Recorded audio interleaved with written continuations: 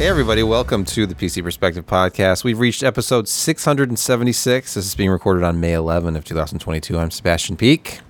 I'm Jeremy Hellstrom. I'm Josh Walrath. I'm Brett Van Sproenberg. It's time for Food with Josh, the part of our show where we go to Laramie, Wyoming, and Josh talks about something he ate today. I did eat something today because I enjoy living. So this was kind of an interesting one. I mean, it's not a new concept. It is called the Frito Pie Burger. Now, people have had, Frito pies before, which is, Frito-Lay chips, Fritos on top of like chili and whatnot. Well, this is the Frito Pie Burger. It's a burger with two patties, chili, queso, and of course, Fritos. And you think, well, that doesn't sound too exciting. And then you finally get to actually see it, and it's much more exciting. I mean, they sprinkle that special chili powder on top, and the chili's is robust with beef and black beans and, the red sauce, and it's got a little spice to it. And then you got the Fritos that are crunchy on top, and the queso just kind of, balls it out. So even though the fries look perfect, they were rock hard. They overcooked them today. It was very disappointing. I swear I almost chipped my tooth on a couple of them. Not that I didn't try to eat them all because, well, they still tasted good. They were just really super hard. However, the Frito Pie Burger was really tasty. You can see, kind of the onions, on there. And I had to take I had to take the lettuce and tomato off and the pickles because it doesn't go with it. However, leaving the onions on was an excellent idea. And, it filled me up. I am not hungry at this point, even though I ate it 7-8 hours ago. So yeah, it does tend to fill one up, and it was tasty. So good luck getting your Frito Pie Burger. Our lead story tonight has to be the most exciting graphics launch in years. It's the refresh, the Radeon refresh, or as AMD's calling it, the Radeon refinement. AMD Radeon RX 6000 series graphics are refined for 2022. And what does this mean exactly? Well, we talked about this before. We've been hearing all these rumors. AMD didn't actually announce anything until the reviews were all live, which is odd, but took a preliminary look at performance here, and I will show that in a moment. But first, let's just look at a rundown. Here's an incomplete look at the current lineup. I will note the 6650 XT replaces the 6600 XT. The price is $20 more, $399 versus $379, but it is the replacement. Once the 6600 XTs are gone, they're gone. Now, the 6750 XT will exist alongside the 6700 XT, as will the 6950 XT exist alongside the 6900 XT. Can I have a question? Where would be the 6800 version of the 50 series? We didn't do one. So. No. Oh, that's why I didn't put it on this chart. So not already only is there not one, but they're dropping the RX 6800. Yeah. It's, again, going to be gone. Daddy gone. Oh, okay. It is Love EOL. Okay. Didn't know that. Yeah. But the 6800 XT is still... Yeah, that's the one I'm playing with. Pricing, by the way, 6750 XT has an MSRP of $549, so that's $80 more than the 6700 XT at $479. And then the 6900 XTs, well, it's not a replacement. The 6950 XT is $100 more, so it's the slightly faster companion, and it's $100 more. So the big deal here is that they bumped up the clocks, and they're using faster GDDR6 memory. It goes to 18 gigabit per second effective instead of 16 with the original non-6X50 XT refresh versions. And here's AMD's graphic for the current pricing on these new cards, by the way. And actually, one of the nice things is about AMD, as Josh can tell you, you can actually buy cards at MSRP direct from AMD from time to time. So You can. Yeah, I got a 6700 XT. It was relatively painless as compared to previous times. But there is one interesting thing. Apparently, with the 6950, they did increase the Infinity Fabric clock quite a bit. And that has a net positive effect on the Infinity Cache. Is that what it's called? I'll go with it. I know what you're talking about. And Game make- Cache. We'll- Game Cache? We'll Game Cache. allow it. Anyway. Game cache. It's Infinity Cache on their official specs, yes. Regardless, Okay. the Not 69 to be confused with Infinity Fabric. Yeah, different. But anyway, when they increase the Infinity Fabric, then they increase some of the higher level cache speeds as well. And so, yes, you're going to get a performance boost with the 6950, but it's only going to be so much.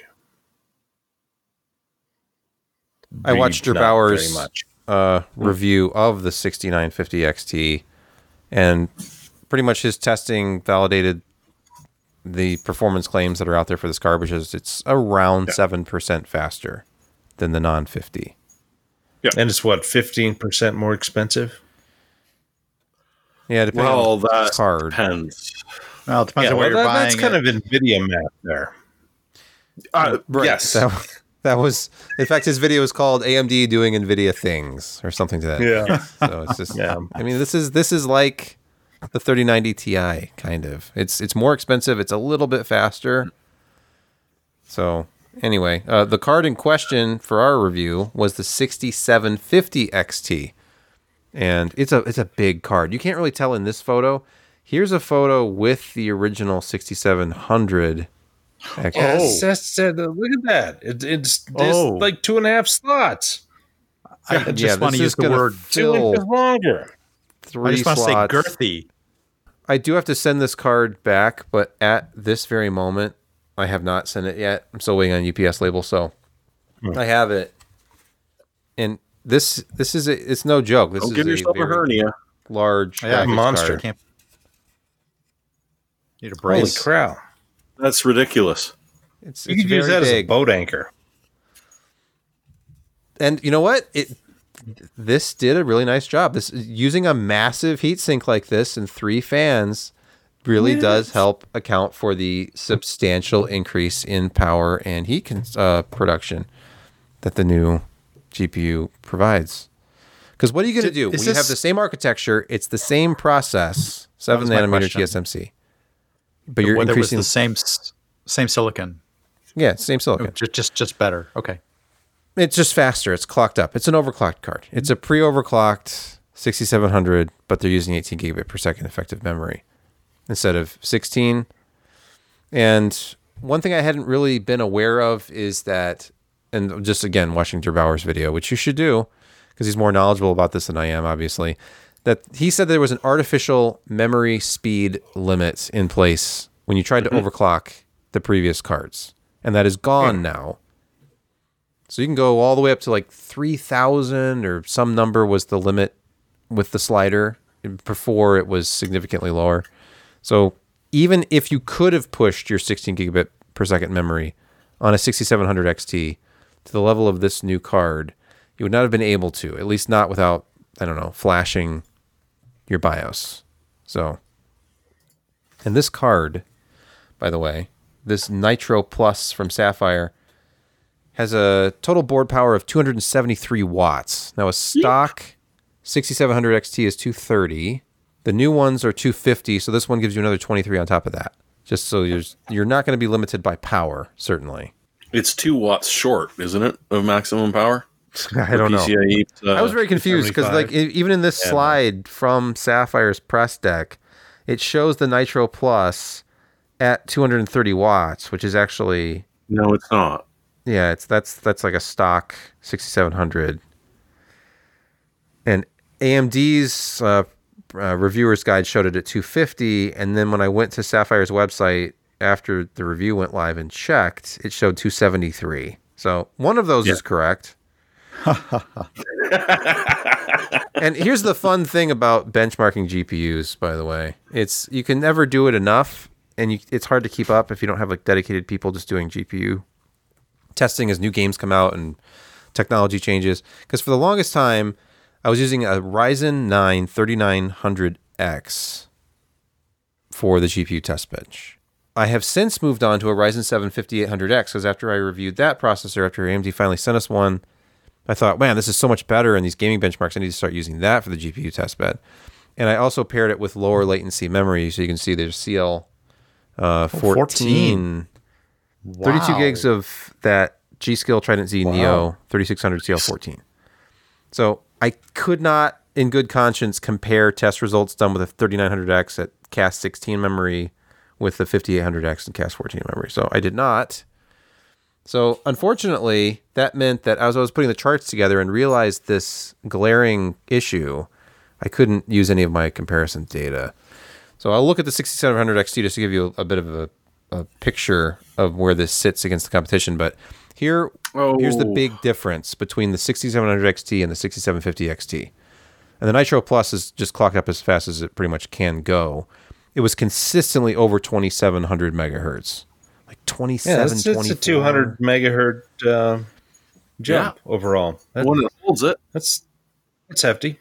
And look how consistent it was. I mean, there's a few drops here and there, but compared to the stock 6700 XT, this was just kind of pegging like 27, 20 megahertz the entire time. This is 10 iterations of Metro Exodus here. It's max firmware configuration, and that massive cooling is able to keep it there. Yeah, even in all of these tests, which is this 10 iterations of Metro Exodus that I ran, it was only in the low 70s Celsius. Now, Hotspot was in the 90s, but the GPU itself was in the low 70s. It was mostly in like high 60s, low 70s. Well, as the benchmarks age, it didn't get worse. Yes. Like it was a dip or two, but it actually did well. I actually had one benchmark that showed worse performance, and I think that was a driver issue, or I did something wrong. I had done F1 2019, and I compared the two, and it was like 30 FPS slower on the new card. I'm like, okay, there's either a major driver issue, or I confused which two cards I was testing at the time. So have you tried turning it off again? Oh, so I just dropped that. I dropped that test. Anyway, here is a basic comparison of the two cards since I don't have any comparison data. And Cyberpunk 2077, we see an increase from 65 to 71 FPS. These are all 1440 high. So high preset for Assassin's Creed Valhalla at 1440, it goes from 86.95 to almost 92. And then Metro Exodus, also at the high preset, goes from 87 to 94 frames per second. Far Cry 5, now this is at the Ultra preset, and that is an increase of about 8.5 frames per second from 132 to 140, almost 141. So of those few benchmarks, their average is 7% higher performance. So, and Sapphire had shown this slide in their press deck that showed between 100 and 108% kind of is this improvement. And all of these results from these synthetic benchmarks, the 3D Mark benchmarks, were right around maybe 107 to 108. So, and I'm thankful for them to use my favorite scale on the charts. I love that. I love the scale that starts at 94%. It is easier to read though when you're looking at small differences, because if you put this all the way down to 0, you're going to be staring at it and saying it's how much faster? What? It's what, 6%? Like 5%? 7%? Yeah, it's called marketing. Yes, it is. Everyone's guilty of it, and I will call anyone out on it. But yeah. So as the author of this post notes, nothing in life is free. So not only does this performance edge involve an $80 premium over the admittedly elusive $479 MSRP of the RX 6700 XT, though of course Josh did buy one last week at that price. The new card at $475. Hello. Yeah, AMD Direct.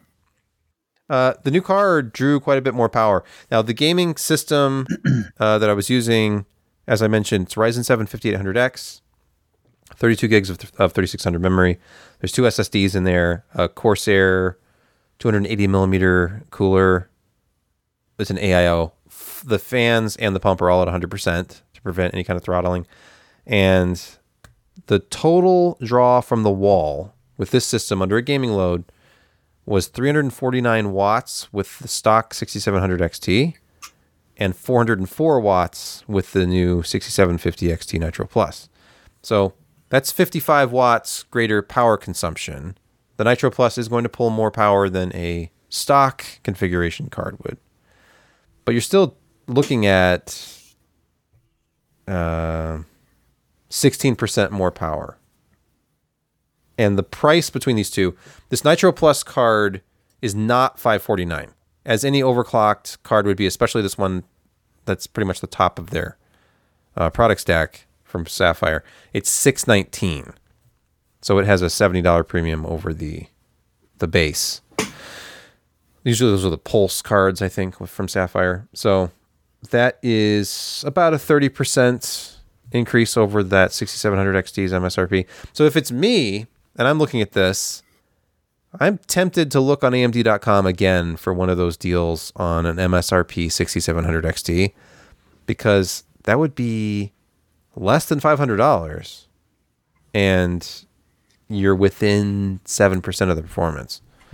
Do you know that on Newegg today, I checked, there are like 3 or 4 cards that are under $500 now of these 6700 XT. Not quite $475, but you're looking at $498, $495. They're getting inexpensive. Well, relatively speaking. Yeah. Well, and the 3070s and 3070 Ti's seem to have taken a quick drop in the last couple of days too. Yeah, they're still pricey though. I mean, 6700 XT is faster than the 3060 Ti, and there's about, if your actual MSRP, 6700 is more expensive, but if you're looking actual prices, the 3060 Ti is still upper $500. So $590, $570. Yeah, you're getting a good deal with the AMD. You're not getting the ray tracing performance, but you're getting an overall good deal. Yeah, you're getting an overall good deal. And I mean, I read through, as I do, a lot of the reviews when I put mine up, which was a significantly shorter list than many of the other reviews. And so, yeah, a lot of them, the 6750 comes out roundabout the 3070 Ti, depending on the game. Mm-hmm. Even with your unbalanced test benches, wouldn't you say? Yeah, Sebastian? If I look at the original review in which I had done a bunch of comparison testing, here's the Metro Exodus 1440 High, and the 6700 XT was neck and neck with a 3060 Ti in most of the tests. They were really close to each other. It was not as fast as the 3070. No. But this new 6750 XT is right there with the 3750 numbers in almost every case. So they have matched the 3070, and as AMD points out, and as you've read, it does even occasionally beat it, which means it's up into that 3070 Ti territory.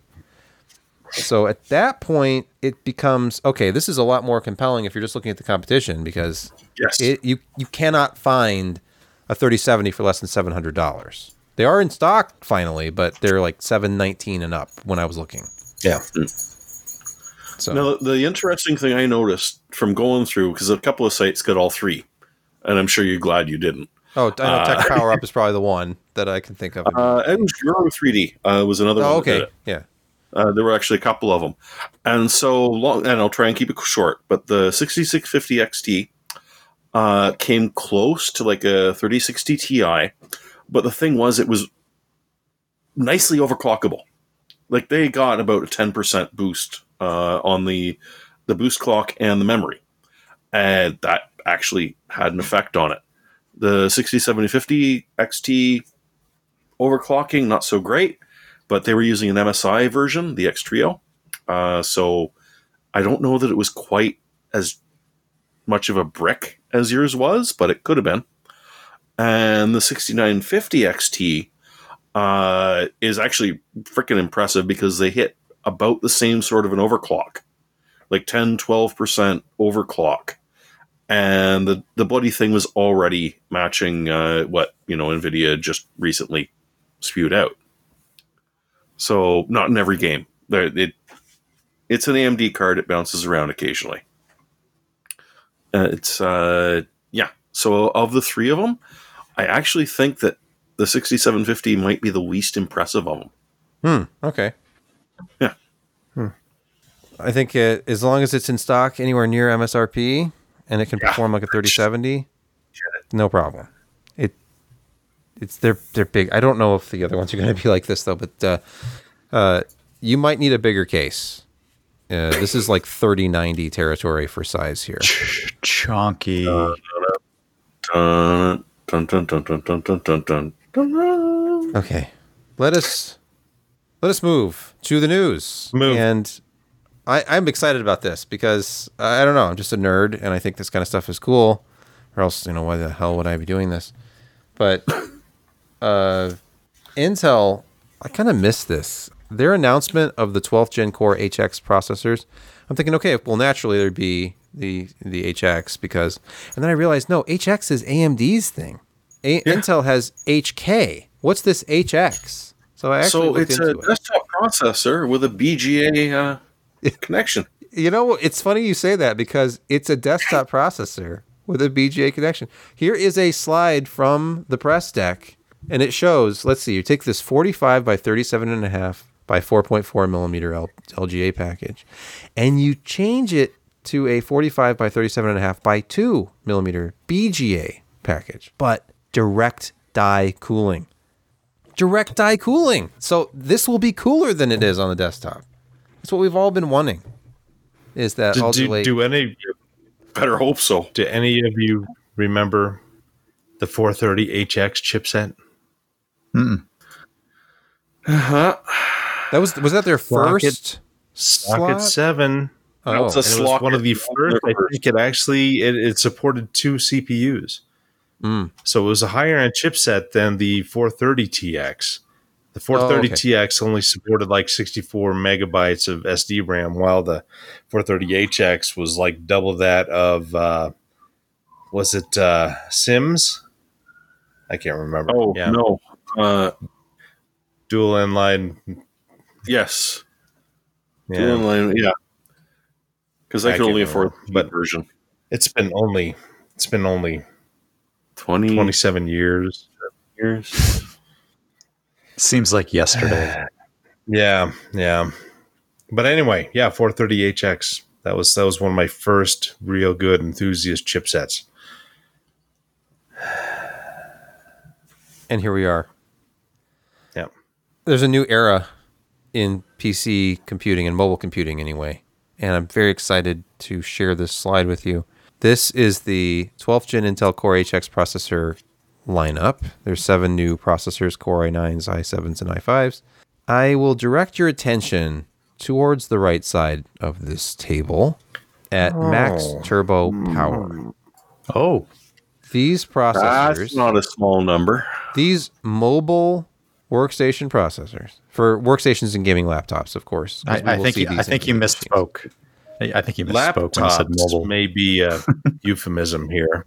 Well, it says for mobile workstations and gaming laptops at the top of the chart. Right.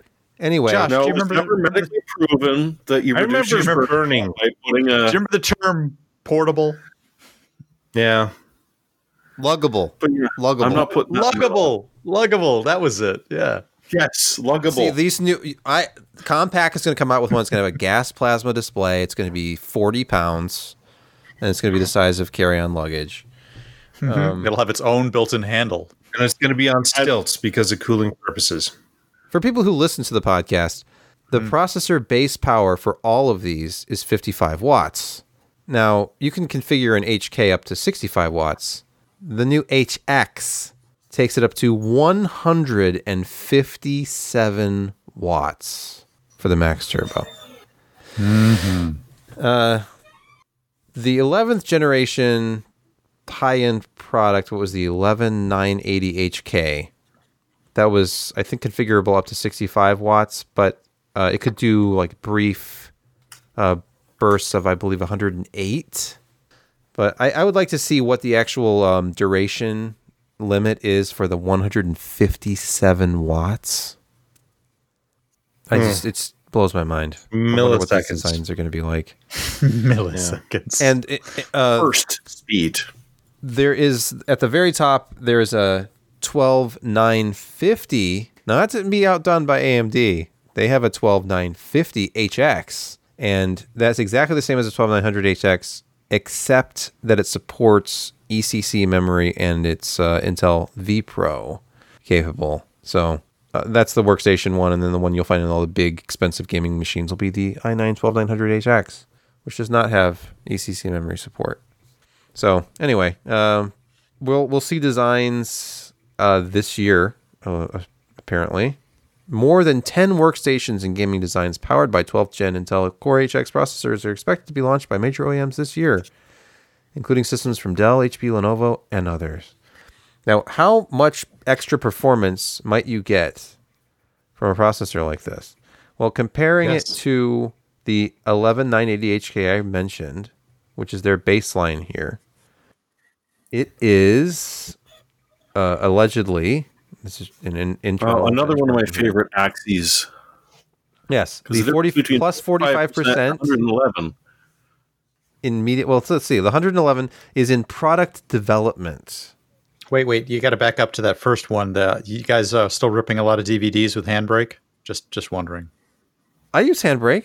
Let's see. Handbrake, Blender, Lux Render, 45% improvement.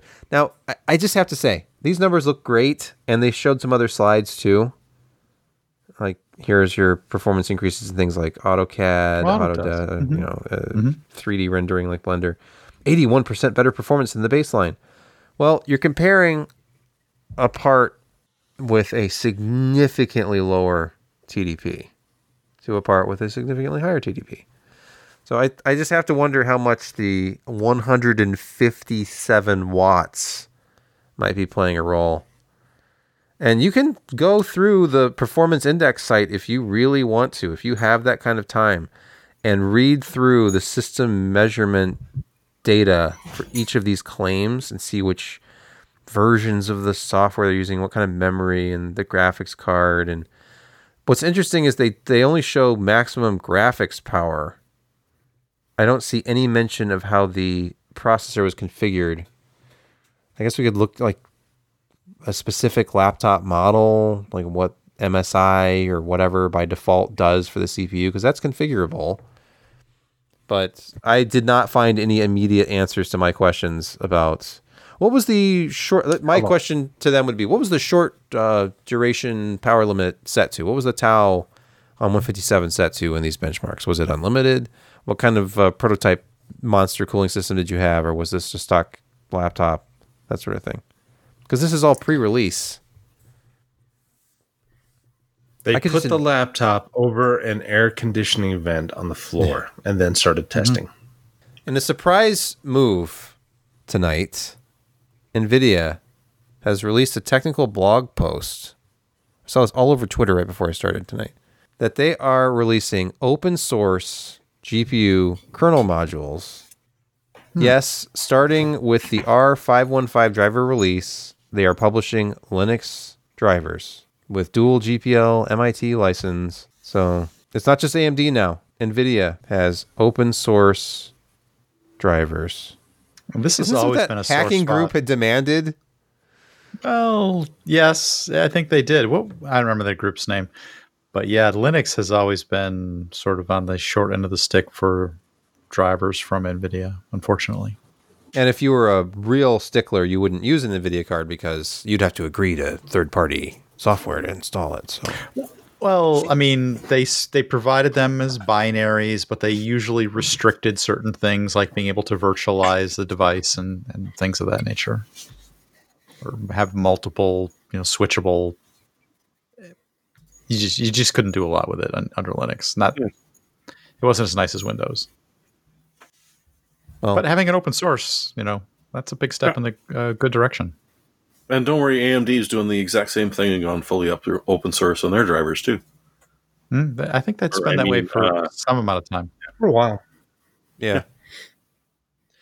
But don't let that distract you from the other big NVIDIA news of the week, which was a little issue with some of their reporting, I guess. I don't know. When I first read this headline, NVIDIA's crypto calamity, And some of the headlines that were out there, I thought, oh no, were they mining in their own data centers and didn't report the income? But no, this was just like sales of the graphics cards, and this was in the last mining rush. The one. Oh, this was 2017. Yeah, 2017, 2018 period. So tell me more, Jeremy. Thought you wanted this to be quick.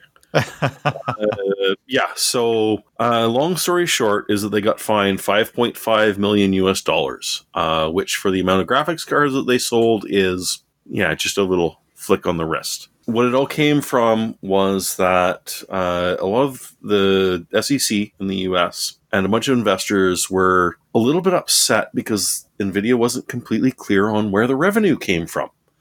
NVIDIA claimed that, don't worry, this is gamers. This is not miners.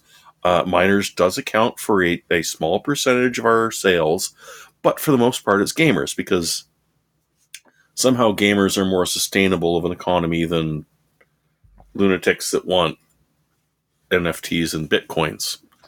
I'm not saying I'm biased. I'm just saying some people have never really gone through the savings and loan scams and, they haven't learned their lesson yet. So anyways, NVIDIA even went so far as to say, we're going to be putting out these new cards that are going to cripple some of the crypto mining algorithms, and we're going to come out with our own crypto mining processors, and we're going to sell these. And this is what we're going to be doing in the future. So don't worry, right now we're selling to gamers, but we're not selling to miners. And well, guess what? They were lying through their teeth. It was definitely that they were lying. But they were selling cards, so not everyone got too upset. Hence the $5.5 million fine, as opposed to something huge. But then, go on to today, and while the late LH cards took, how long did they take to find that developer's driver that completely and totally defeated the hardware protection? Not man. It was same day almost. It was within hours. It wasn't days. It was hours. Oh, okay. So Yeah, it was quick. the LHR thing was already gone. The CMP that they were selling never really sold very well at all. And so now NVIDIA is still trying to say that, no, we're not selling to miners. Not that we care because they still pay as much as a gamer does. But yeah, so there's been a release that has proven that they can bash through every single one of NVIDIA's supposed hardware mitigations for crippling mining on RTX 3000 and before. And yeah, you're quite happily mining at full speed. And I guess the investors are a little bit upset about this because, well, maybe they're not. Maybe they had their NFTs funged. They No, they bought don't have sense of humor about this. with that money. Yeah. And then they sold them for a couple $100 accidentally, and now they can't. So yeah, I mean, what baffles me about this whole thing is that NVIDIA got fined for selling graphics cards. Yeah, they lied. Got fined. Everyone lies. Yes, that. Do we need 10 gigabit per second networking at home? A lot of people think so. We don't even have 2.5 in any widespread use yet, but don't worry. Wireless will soon be faster than even that 2.5G NIC in your motherboard that isn't really connected to anything that can make use of it. Wi-Fi 7 is coming. Tell me more. Okay, back in the day when internet connection speeds were low and your network local was fast and you finally had drives that could absorb some of that speed, 2.5 and 10G in the home would have been useful. I mean, you reformat a machine, you pull over these large files, benchmarks, games, whatever. It would have saved a tremendous amount of time. And now you just install everything on a second drive and you scrub your OS drive and you down things from the internet at 1 gigabit. And the whole balance has changed for the home network, because you thought bigger, faster, going to be better. I'm going to be more useful. We're going to do streaming. All that is, it's just not a big deal anymore. And so I've been looking at 2.5G Ethernet. It doesn't make any sense. And now we've got Wi-Fi 7, which is 10 gigabit. And does anybody see a use case for this anymore with the way infrastructure has evolved? I am really upset that my video calling when I am doing Wi-Fi is kind of occasionally laggy and choppy. So you need to upgrade to Wi-Fi 7, which has more bandwidth, but it has the same latency. Well, no, but it's got more bandwidth. Yeah, but it's wireless. It has the same. It's not a stronger signal, so you're still going to get. Yeah. But hey, well, one of the devices that they're selling, and Josh, you might actually be interested in this. One of them they're doing is a quad band 16 stream Wi-Fi router or repeater, depending on what you want. So it's an aggregate 33.1, but it can actually do full 16 streams, and it can team them if you've only got 8 or so people on there. So it will slightly reduce the amount of people whining about Wi-Fi in the office. Not by much, but it will by a bit. The cost to buy that is probably going to be obscene, but I mean, that's my usage case scenario, is less people. That sounds like bothering. It's carving up the spectrum based upon user count. Well, Sebastian has learned the wonders of doing MIMO benchmarking. Yeah, MIMO. Yes, this is an issue. This is the problem that MIMO was designed to solve.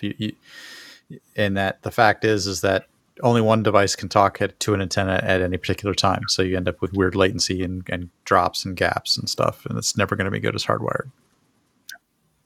Unless you're the only person on it or the only device on it. Yeah, but which is very common. And you're out in the middle of nowhere and nobody else has a Wi-Fi network near you and there's no there you congestion and interference. Sure. And there's no Bluetooth fighting and no cell and and no one starts a microwave oven. It's like the two ways the punchline of this all is, this is Qualcomm. This is Qualcomm presenting the Wi-Fi 7 standard to the Wi-Fi group. And this is, an old tradition that some company presents, hey, here's the PCI spec. I know that you guys didn't do it, but yeah, we figured it out. Either take it or don't. And so I expect that this is going to be, the new standard once the Wi-Fi group gets on it. But the amusing thing is, it's Qualcomm come up with this purely. I understand 5G, why they introduced 5G, because it's incredibly bursty. Your cell phone only does so much with the stuff that it has. And so it makes more sense to have really fast bursts to individual cell phones and then chop them off, because they got all the data they need for a while. You're going to use that spectrum for other one that needs something. And you do that really, really fast, cuts them off. Do that for, thousands of other cell phones in range. And that makes sense because you're not causing extra latency. People are getting the stuff and it just downloads really, really, really fast bursts that your cell phone can use. And that makes sense. But, 10G in the house it seems a little overkill. But you know what? I can't see 10 years in the future. Who knows what will happen? Especially with VR and AR. It's going to happen there right now. It's going to be big. If this was super low latency, like to the point of being virtually indistinguishable from wired, then that would be a big deal. But if it's just more bandwidth, most people do not have the equipment to take advantage of it, which isn't necessarily a bad thing. I mean, they're looking at this as a whole new industry. Qualcomm's going to sell so many of these chips and all these new 10 gigabit per second Wi-Fi 7 routers. Sure. Access points, USB adapters. Is there finally a reason to upgrade to Windows 11? It could Hey, be they the keep tempting it. sound recorder. Yeah, but they still haven't brought back Movie Maker yet. Oh, okay. But they we don't have any sponsors tonight, so they've unfucked sound recorder or voice recorder, as they call it. Oh, 'Cause voice Jeremy, I recorder really, is- yeah. I really wanted to do the whole, please, sir, please try Windows 11, please. No, That's how I wanted it to come across. They're not quite that desperate yet, because if they brought It's back getting Movie there. Maker, it would be. Because that's something that everyone's been screaming about since they dropped it back in Windows 10. So the voice recorder was kind of crap. And they sort of brought back the original sound recorder, where it originally could only record in 60-second snaps, but you didn't realize you could splice them all together and make long enough to, say, record the entire BBC release of The Hitchhiker's Guide to the Galaxy sextuplet release. So they've tried to make it a little bit better. And honestly, this is the only thing they've done that sort of makes Windows 11 even slightly tempting to let me go back and start beta testing OASs for Microsoft again. Because it will now do the proper visualization. It still keeps it trimming. It will let you put marks so that you can jump back and forth between where you're working on in the audio file if it's fairly long. They keep giving stuff that they took away back in the hopes that we'll upgrade to this new one.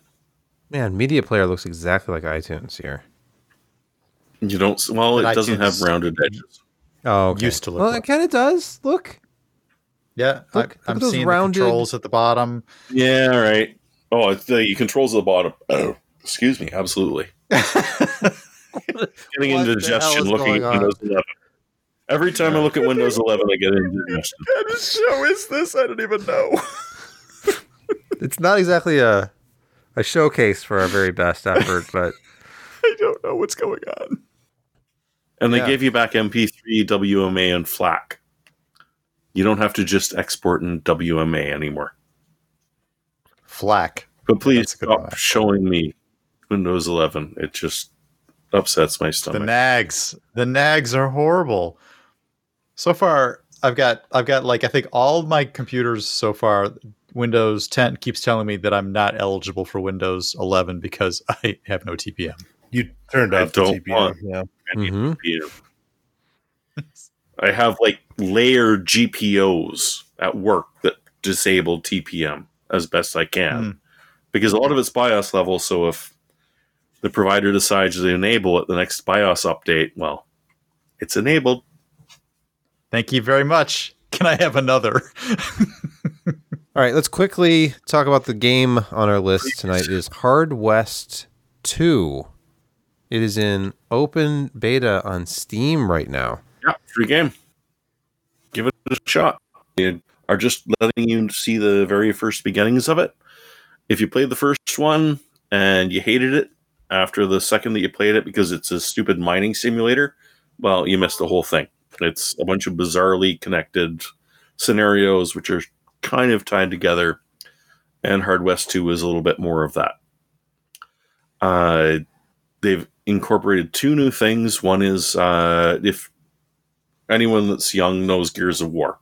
Never played it, but Gears of War did Gears Tactics, where every time, it's a turn-based one, where every time you kill someone, you get your full action points back, XCOM style turn-based action points, and you can just keep chaining on and chaining on and chaining on and chaining on, and yeah, you can do some pretty horrific things. The other nice thing about it was that in the original game, you could do ricochets. So there were certain parts of the map that if someone was hiding behind cover, well, you could bounce a bullet off of one cover or one piece of metal and onto another and hit them in the back. That's In Hard West actually fairly 1 interesting. Like it. Yeah, in Hard West 1, you didn't get much of that. It was there, but it wasn't a lot of it. In this one, every map is coded in them. And it's quite like that. You just saw right Yeah, there. that was cool. Well done. This is like Dungeon They're- Siege in the Old West. Oh my gosh, Kind of, Dungeon but Siege in the Old West. This is like XCOM as well. I could see. Yeah. It's turn-based XCOM with cover and everything. But yeah, it does look a lot like Dungeon Siege, doesn't it? Yeah. I wonder if that's the same engine. It's fun. It's free. It's only going to cost you time and a little bit of space on your drive. Give it a shot. Kaspersky uncovers fileless malware inside Windows event logs. Wait, who's responsible for that? What? This is the first time they've seen this type of malware hiding method. It's so hard to explain. You have 5 minutes. Place shellcode in the I- Windows event logs. Yes. And This reminds me of Log4j. But sorry, go ahead. oh no, it's so much worse. It's so much worse. And like honestly, I don't even have the full cybersecurity knowledge to understand the entire flow of how this works. But essentially what they've been done, the good news is, we'll start with good news. You do have to be tricked into downloading something and putting it on your computer. So just every The sad news workplace is that gets these phishing messages every single day. Like, No problem. Yeah, like thousands of them every day. Yeah. And Let's if just assume that people are 0.1% clicking the links. They are. So this bloody thing, what it does is goes in and hides code inside a Windows Event Viewer. They are literal logs inside of Event Viewer, but they're actually code. But they're relatively quadruple encrypted. And they're encrypted using different encryption software that they've made to work well.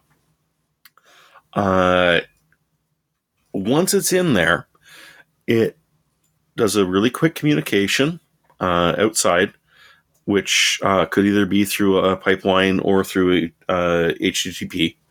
Depends. It'll do it. No, Maxius, you won't even see them there. They're encrypted. And it uses a bunch of code that they borrowed from Cobalt Strike and Silent Break, which are two really, really good pen testing companies. You buy their software to penetrate your own systems. But these guys have got a hold of it and done it. And so the shell code, which is encrypted, will occasionally just sort of overwrite like NTDLL and a couple of other things. Except they've also got internal signing on them, so the normal scan for a virus is just going to, oh yeah, it's signed. They don't check that the fact that the only signature that Kaspersky's ever detected was from this virus. It's signed. It gets, it gets so much worse. I really haven't even been able to grasp how well this goes, but it just jumps into everything whitelisted on your system, because now it's already whitelisted. Not going to get scanned. Oh, it's going to get, you still signed? Yep, I'm still signed. All right, see you later. Except you're not. And yeah, it's horrifying. It's probably even worse than what we've been dealing with Log4j. Well, the log level attack reminded me of Log4j. That's No, it the does. style of But attack. this is baked into your OS, not the add-on you're running. don't ever open up email attachments of any kind. No. Don't answer Don't it. click on any links. Stop clicking links, That's the big one. please, people. You are not a millionaire. No one loves you. You're not getting anything for free. You didn't just win a car. No, your Bank of America account does not need you to click here to reset the password. You're not in danger. The police are not coming to pick you up if you don't click here to pay your cable bill. And, Please. Uh, No. The IRS is not iTunes going to card? arrest you. Apple has not gifted you a free iTunes gift card. You didn't just win a new iPhone. Okay? What Right, else? you're such I'm a not- FedEx Downer. doesn't need your information. Yeah. You do not need to verify your information for anything. Your utility company's not looking at your credit card. Forget it. Just As we Well, except for record the link this- we're all about to send you. In which case, you are going to verify yourself as a fan of PC Per.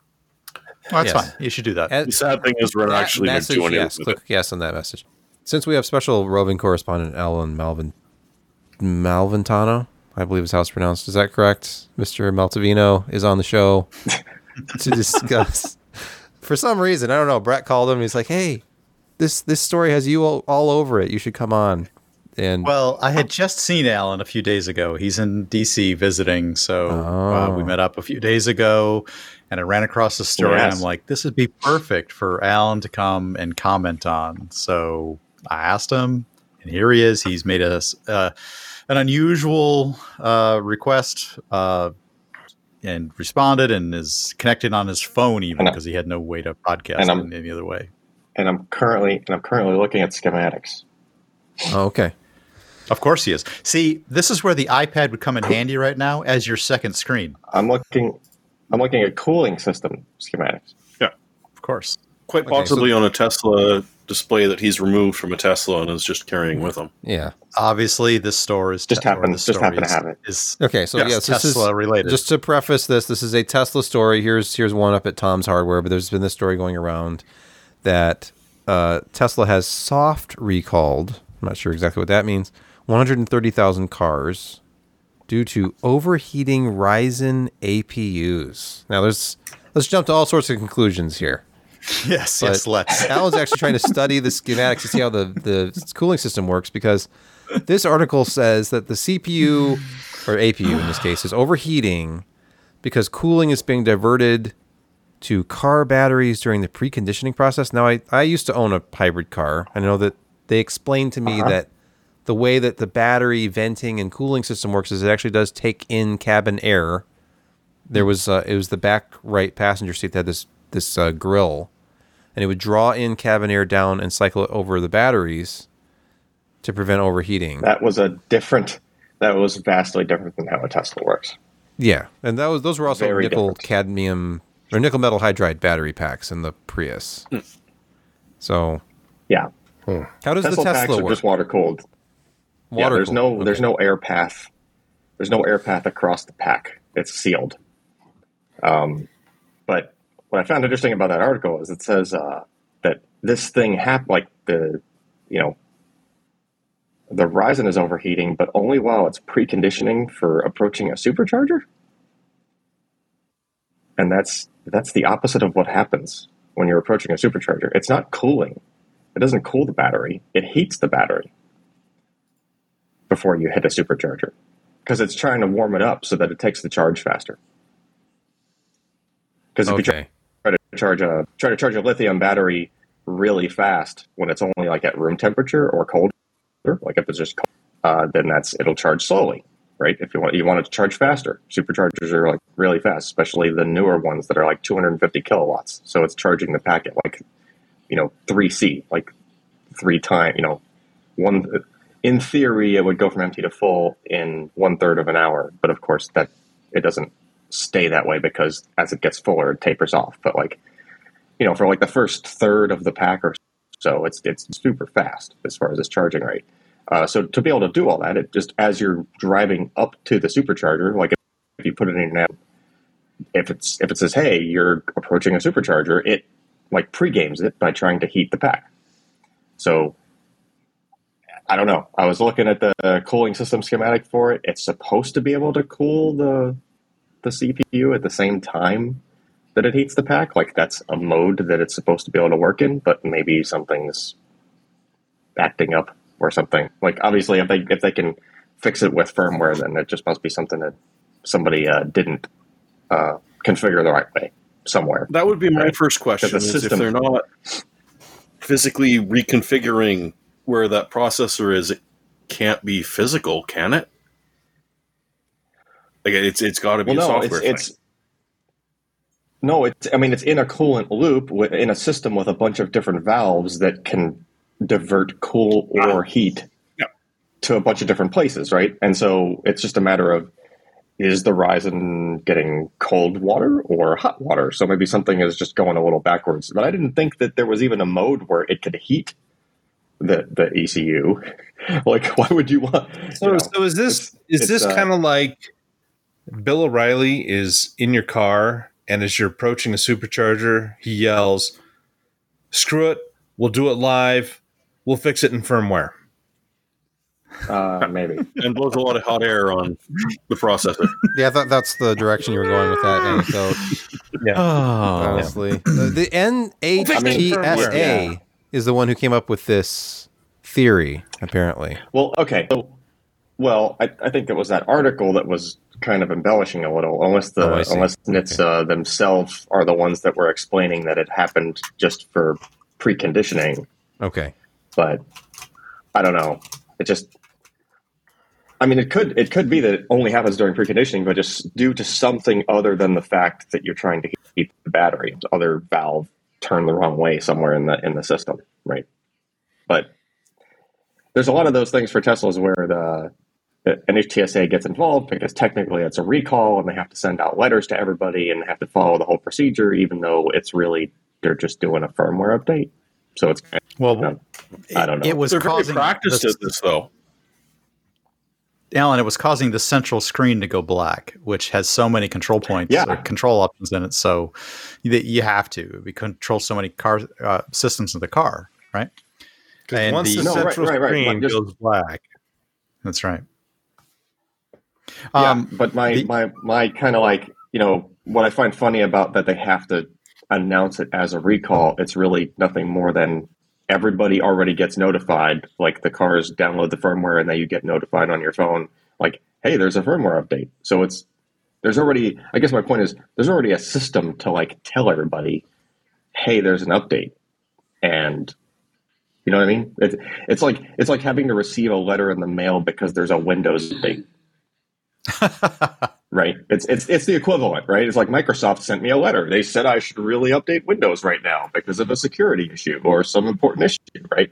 It's just, I don't know. I think it's just an antiquated system combined with a more modern car manufacturer, right? And it's probably not just going to be Tesla moving forward, right? The other car makers are probably eventually going to do the same kind of thing to where enough a car, firmware That does seem a little mean, right? though. Because I don't think Tesla recalls every second Tuesday of every month. It's like every third month or so.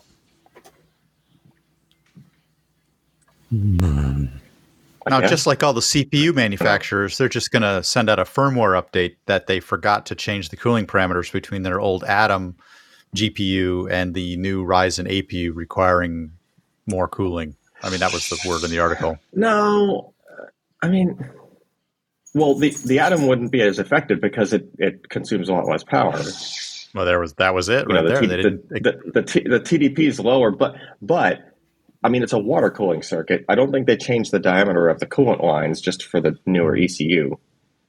And also, remember that same module, like it's a cooling plate that's sandwiched between. On one side, you would have the Atom or the Ryzen, and then on the other side, you have the pair of autopilot computers, the redundant autopilot computer chips, which are SoCs, right? And those things actually probably consume more than the Ryzen do, because just the autopilot hardware consumes like a couple hundred watts when you have both chips running.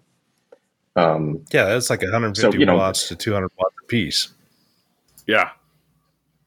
Yeah, I mean, they had to have And a battery, enough cooling there for that car already. Yeah.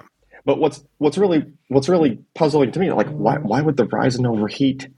It's connected to the same plate as two other chips. The other two chips aren't overheating, and they consume a lot of power. So they're making heat. So like, why are the other two chips not cooking? Like, I don't. The APU is just weird. more sensitive. It's the sacrificial chip. The sacrificial I don't know. Yeah. So there you go. There's the big old cold plate, and like those are not small cools. How in the hell would it overheat in that? Yeah, exactly. That's what's so surprising about this. Like, it's kind of makes me wonder if it's not either just shutting off coolant flow because of something that the valves are switching to when it tries to do that, that mode, or maybe it's sending hot water to the thing. I don't know. Yeah. Like, What else could it be if it's not hot water? I mean, if it starves it of coolant flow, then I mean, you've got three chips on it's going to heat up, right? If there's no coolant flow for some reason. On the schematic here, it looks like there is a bypass valve around it, so it's a throttle flow Hmm. to that whole thing. Unless I'm reading the schematic wrong. It does look like a computer controlled bypass valve. I don't know. It's weird. Weird stuff. Cars do weird stuff. It's especially, Wild, wacky. the more complicated you make them, the more things that can be misconfigured. And Tesla has a habit of misconfiguring things frequently. You'd be surprised. When our Model 3 went a good 2 years where every winter there's the autopilot computer camera that's on the front windshield, and it has its own dedicated defroster lines on it. And there was 2 winters in a row where it would just refuse to defrost the autopilot camera. Like they would fix it just in time for summer, and then they would break it again during summer, and then when the next winter came around, it'd be broken again, and then they'd fix it again at the end of the winter. So that happened 2 winters in a row, and it only really affected people that were in just the right kind of climate zone where it was humid and freezing.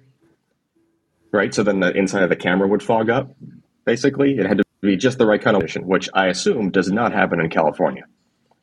So, of course, nobody in the Tesla factories or the Tesla employees had a clue, right? It was just, or Texas now, I guess. Well, yeah, Texas gets a especially little Texas chilly. isn't going to have the same kind of weather. Right. It gets Yeah. a little warm. Yeah, Yeah, well, but it was just the funniest they thing. shut down nuclear plants now and then with the cold, so. Yeah. Yeah, I don't know, but there's plenty of that kind of stuff that happens with, especially with Tesla.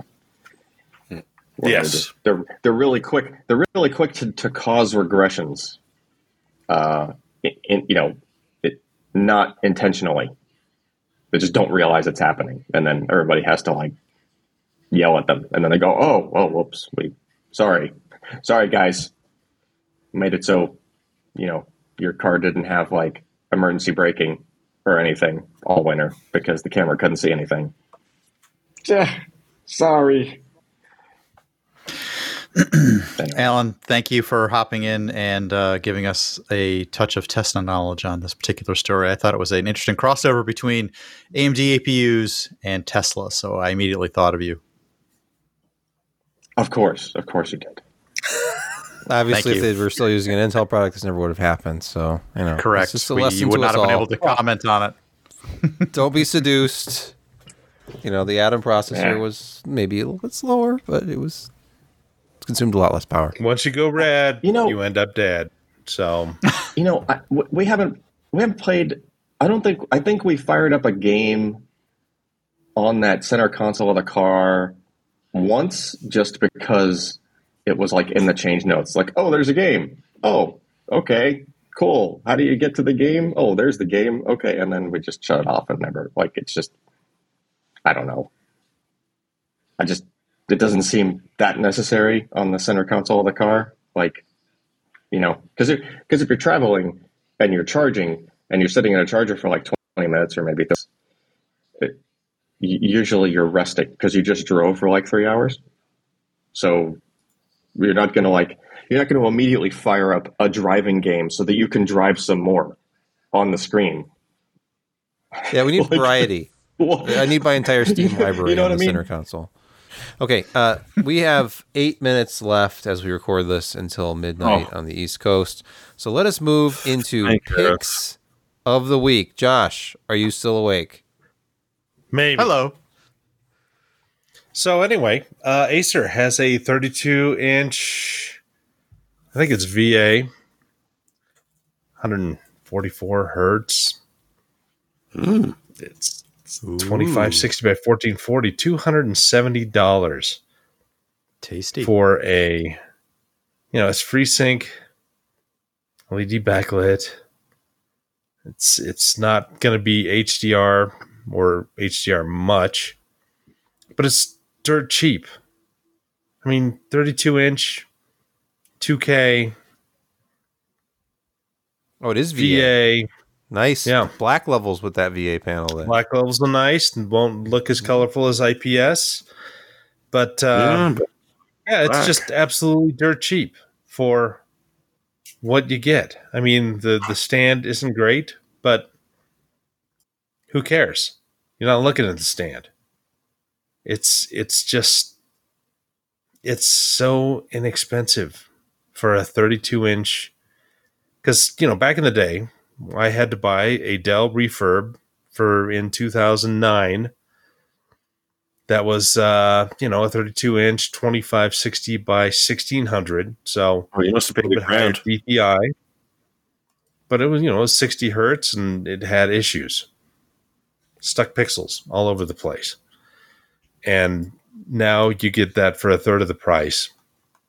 What, stuck pixels? And it's great. No stuck pixels in the new ones. Now stuck pixels are cheaper than they've ever been. Ever. And you get fewer of them. Correct. So they're more valuable, those stuck pixels. Yes. Right? They're part of the blockchain now. The denser you get, I guess. Yeah. With the pixel, the dot pitch.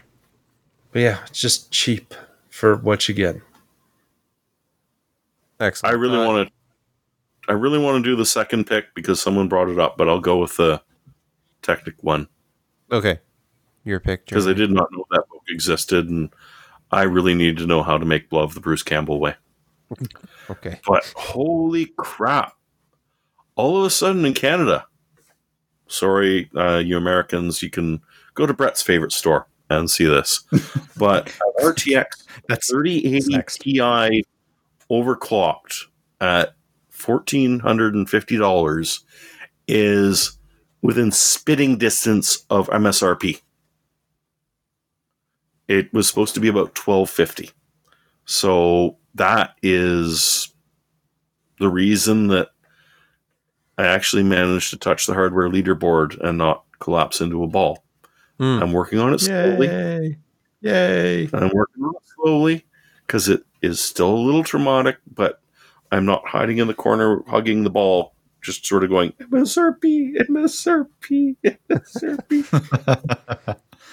So look forward to that. I did some quick Googling, and that is 1,115 United States dollars for that card. Which that's still seems a little bit steeper. High. Yeah. It's a little bit steeper than up here, but still, honestly, I haven't seen it for that price, and haven't seen it for that price. Do you know 3080 Ti? The other day, MSI at Newegg had an $809 3080 12 gig. It lasted for a day, but it was up all day long. It was an overclock version too. That's just ludicrous. So is this one. Yeah. Is this novel also overclocked? Oh, it's Bruce Campbell. He is always new? overclocked. No, it's from 2006. Okay. No, I just had no idea you did it. I've actually listened to his If Chins Could Kill audiobook, which was interesting. But I've not heard this one. All right. And it's on Audible. Join today and get it for free with your Audible trial. Not sponsored. Hey, wait. This is not sponsored by. No. All right. Let me go back. Brett, what is your pick this week? I've suggested these devices before, but there's no better time to buy than now. The LG product mix for their televisions is about to turn over. These are essentially the 2021 models, the C1 models. I'm pretty sure that that Josh has one that's very similar to this, if not almost the exact same one. This price is pretty darn good for the 65, $1,579 for a brand new 65-inch C1 model. Like I said, the 2022s are about to come out. So if you're waiting they're for already one of out. these, The C2s are they're already out. All right, the C2s are out. So it's important if you want to get a nice C1 version of this. If I haven't looked at the C2 specs, so I'm not sure how well they compare, but there's been nothing but high praise for the C1s that have come for the entire time they've been out. you can get an excellent deal on a 65. So I actually looked over at Micro Center, of course, and the second link is actually the one I just bought. It's a 65 Wow. In-store pickup C1 only. That's it's a awesome. It's a refurb, but Refurb? essentially it is, but it is warranty factory. But this is original 55-inch price, and that's a good 55 price. It's $1,200. Yes. So Yeah. this is a 65 C1 for $1,200, and I just bought it. I'm going to pick it up either today or not today, tomorrow, or well, actually, it's almost today. You Tomorrow are only or, getting Saturday. 90 days parts and labor warranty. Yeah, that's okay. Yeah, Okay. Hey, if you're okay with that, It's going to blow up. It's going to blow up. I am okay. It's not going to blow up. If I have to, I'll buy an extended on it. But I'm still getting a great deal on a 65 C1. Yeah, mine's only 55, and I paid $1,450. yeah, I was gonna say 1,500 for 55s was the going rate not too long ago. Yep. So to see that, Yep. even if it is a refurb, that's That's becoming what I thought mainstream. too. Almost. I was prepared to pay around $12 for a 55, and there were a couple of sales. Best Buy had one for $10.99 for a couple of days. Micro Center had them also for $10.99, but they ran out of new stock, and I'm afraid that's kind of done. So I kind of probably missed that. So I was shopping around to see what I could find. Amazon had it for about $13, and I saw the Woot had it for about the 65 for like $15.79. So I thought that's a great deal for the 65. And then I saw the refurbs, and I read through the reviews and saw that people were saying, "Oh, it's got 70 hours on it. It's practically new. It's only got 100 hours on it. It's practically new." I'm like, okay, now I'll take a chance on that one. Yeah, the OLED panels themselves have a limited life, so that'd be my only concern. I'll Really? evaluate it right away. Well, yeah, I mean everything does, but Yeah. Sure. it's not like you can't really replace the backlight on your LED backlit LCD TV either. True. So that's pretty much No, toast. I mean, and these are individually lit, so does that really even count? I don't know. no, it could just be like mine where there was some corner impact damage at some point, and now There was there's just there was horseplay. this, there was there's this horseplay. section of the screen that's just black all the time. But you can't see it with letterbox stuff, so it's still great for watching films. In fact, it's like the cinema Small children. version of the Do not invest in them. They'll ruin everything. children. Small children do Well, not and invest. dogs. I don't know if it was the German Shepherd or the child. I can't quite figure it out. I do It was suspect the the German blind Shepherd, dog, though. the blind dog, or the small child. No, before she was blind, and when she actually had all four of her legs, and had unfettered access to the entire house. That was such a mistake. I look back on those times, like, what was I thinking? Why did I have just no kennels? The dogs just have full reign of the house when I'm not home to do whatever they want. Come home and there's like a hole in the couch that my wife's dog dug. Like, that's okay. I only paid $600 for that couch 1 month ago. It's fine. It's okay. There's a hole in it now. It's fine. And then the TV. I paid $3,000 for my 65-inch OLED TV. And then something hits the corner of it. Like, oh, it's fine. It's okay. I'm just Yeah, trying well, not to the cry. impact looks like, it had an image of the Enterprise, and the corner is also covered with some blue painting tape. So You're never going to let that yeah, go, I are wonder you? what that's- oh no, no. And with that, we bid you farewell. Another week of the PC Per Podcast is in the can. And we will do this all over again next week. And I hope it does not last as long as this recording session has lasted. Though the final product may be a bit shorter than the 2 hours that we've been doing this so far. See ya. Thank you. Talk to you later. All right. Talk about more computer stuff. Yes. Whatever. For Have fun- another have fun hour and a storming the half. castle.